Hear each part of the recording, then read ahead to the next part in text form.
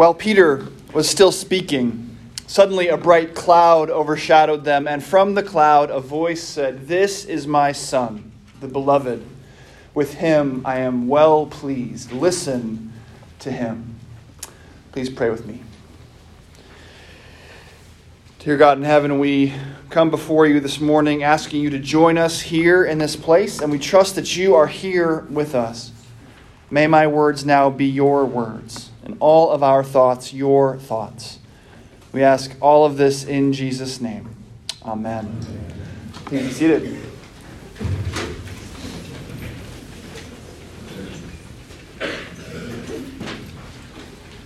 So for the last couple weeks we've been reading, and I've been preaching, from Jesus' Sermon on the Mount in Matthew chapter 5. Last week specifically, we talked about how the incredibly profound moral teaching of that sermon, for instance, that anger is the same to God as murder and lust is the same to God as adultery. We talked about how this teaching ultimately served to show us, one, the kind of sinners we really are, right down to our core, and to show us what kind of Savior Jesus came to be.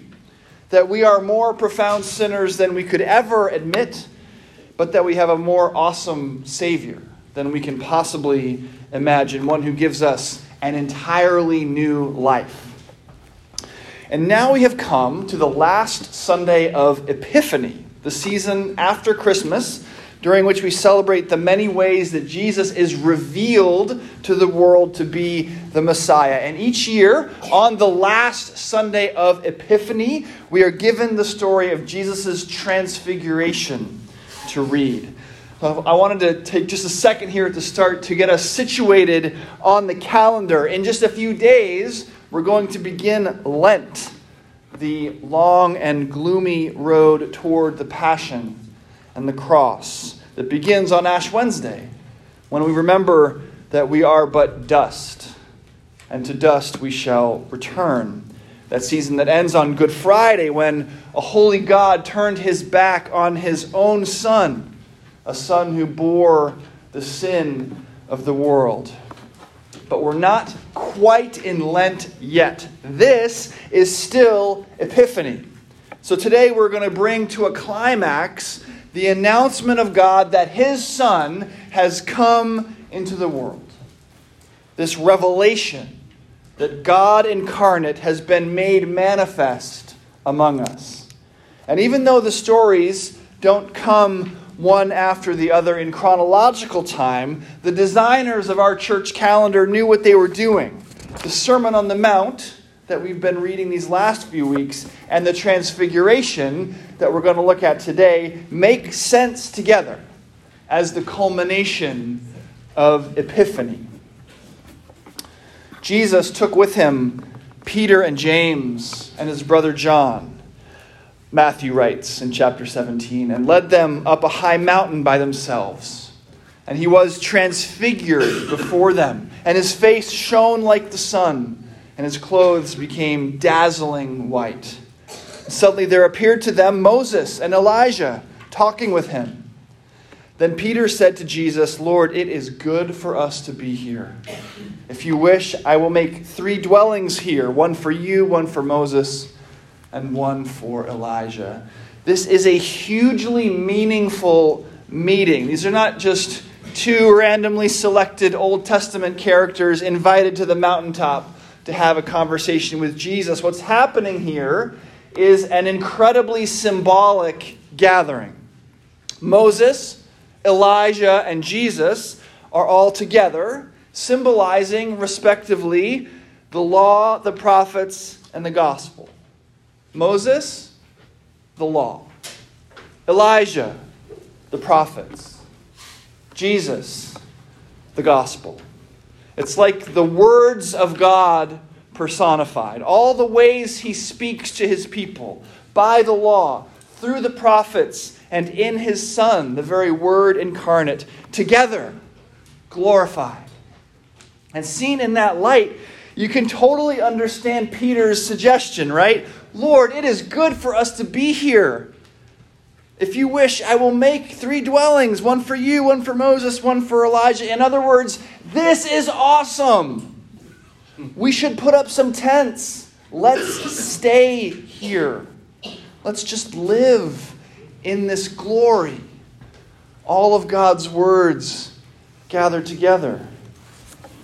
But that suggestion that they build tents and stay is actually where the story gets really interesting. Now, Matthew, in our reading this morning, doesn't actually do this, but in both Mark's and Luke's tellings of this story, found in chapter 9 of each of their Gospels, those authors insert a little apology for Peter after his suggestion that he build 3 dwellings. He didn't know what he was saying, they write. It's like they're saying, you'll have to excuse my friend. He's a good guy. He just wasn't thinking straight. Don't hold it against him. But that's weird, right? What Peter says seems to make so much sense. God's 3 ways of speaking, the law, the prophets, and his Son, all together. Let's bask in it. Let's live with them all together as equals. What could be wrong with that? But something, it seems, definitely is wrong with that. And it's not just because Mark and Luke hint that Peter has suggested something out of order by apologizing for him. There's that booming voice from the cloud, isn't there? While Peter was still speaking, notice Peter gets interrupted here. While he was still speaking, suddenly a bright cloud overshadowed them. And from the cloud a voice said, "This is my Son, the beloved. With him I am well pleased. Listen to him." When the disciples heard this, they fell to the ground and were overcome by fear. But Jesus came and touched them, saying, "Get up, do not be afraid." And when they looked up, they saw no one except Jesus himself alone. This is certainly why Mark and Luke make sure to tell us that Peter didn't know what he was saying. They want to make sure that we catch the importance of what God is saying here. That in the end, only Jesus is God's Son. Only Jesus is God's beloved. In the end, there is only Jesus. In the end, Jesus is alone. Now, I told you that the profound moral teaching of the Sermon on the Mount was the perfect lead-in to the Transfiguration. And to help us see how that works, indeed, to get a full appreciation of the story of the Transfiguration, to help us really understand this text and what's going on that mountaintop, I want to look for a moment at 2 other pieces of Scripture this morning. One from the Old Testament and one other from the New. And the first place we're going to go is to another time that Moses found himself surrounded by a cloud on a mountaintop. And this is from the 24th chapter of Exodus, our Old Testament lesson assigned for today. Moses is called by God to go up on a mountain to receive the law. The Lord said to Moses, "Come up to me on the mountain and wait there, and I will give you the tablets of stone with the law and the commandment which I have written for their instruction." So Moses goes up, and a cloud covers the mountaintop for 6 days.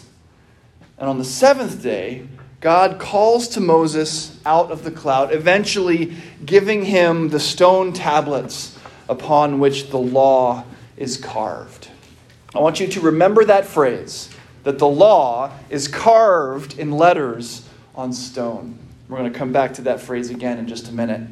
But for now, Moses has these stone tablets with the law carved on them, and he descends the mountain. Now, for the sake of time this morning, I'm going to skip over the whole episode with Aaron and the golden calf. You can read it for yourself. I'm going to skip over that. But when Moses comes down from the mountain, he has the people build the tabernacle that the Lord has commanded them to make, and he puts the tablets in the Holy of Holies in the tabernacle.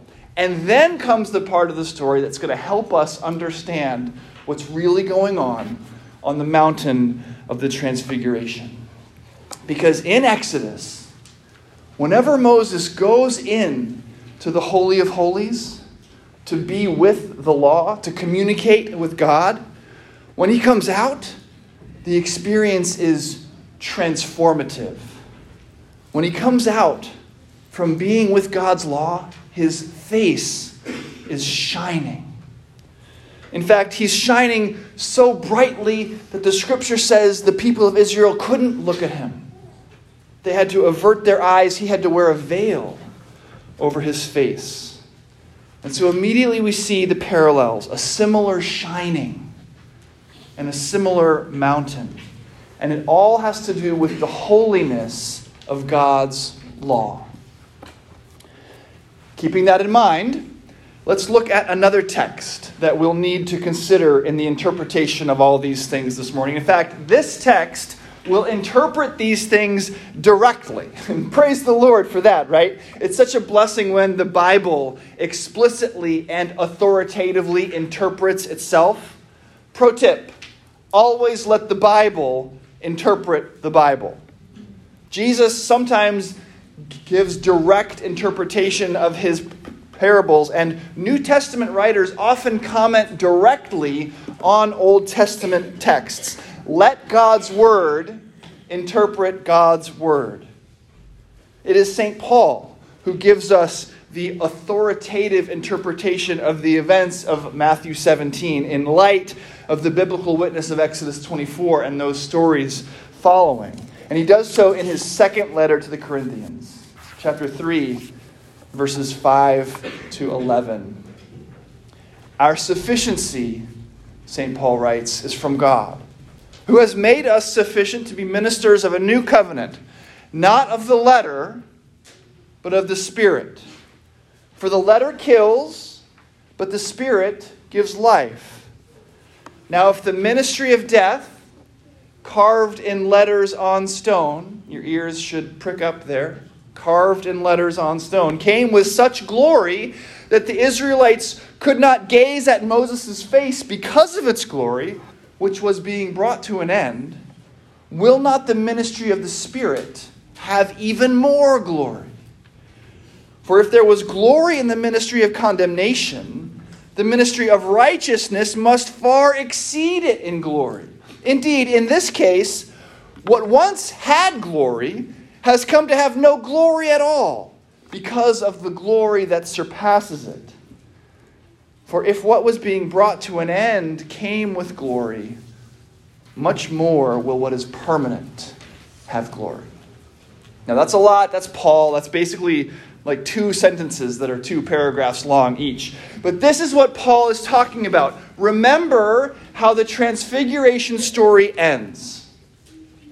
Moses and Elijah, glorious though they are brought to an end. They disappear. In the end, Jesus stands alone. A voice comes from the cloud. This is my Son, the beloved. With him I am well pleased. Listen to him. To borrow Paul's language to interpret this text, Jesus' glory is so much more glorious than Moses and Elijah that it's as if Moses and Elijah have no glory at all. They're gone.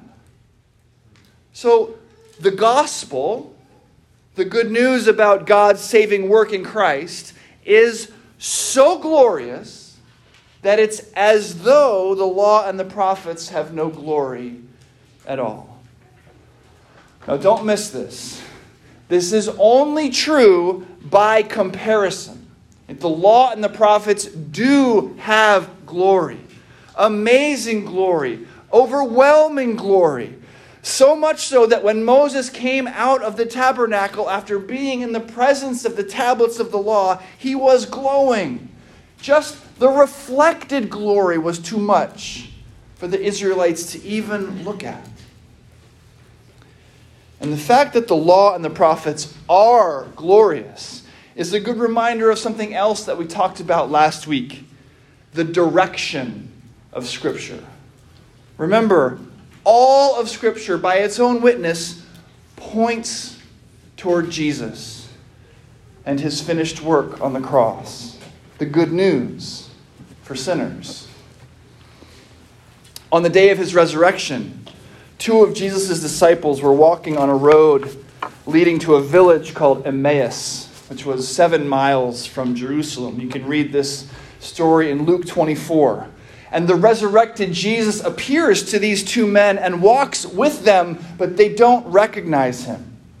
And they have a conversation about the momentous events that have just taken place, the crucifixion and resurrection. And Jesus, on this walk, takes the time to, as Luke records it, beginning with Moses and all the prophets, interpret to them all in the Scriptures concerning himself.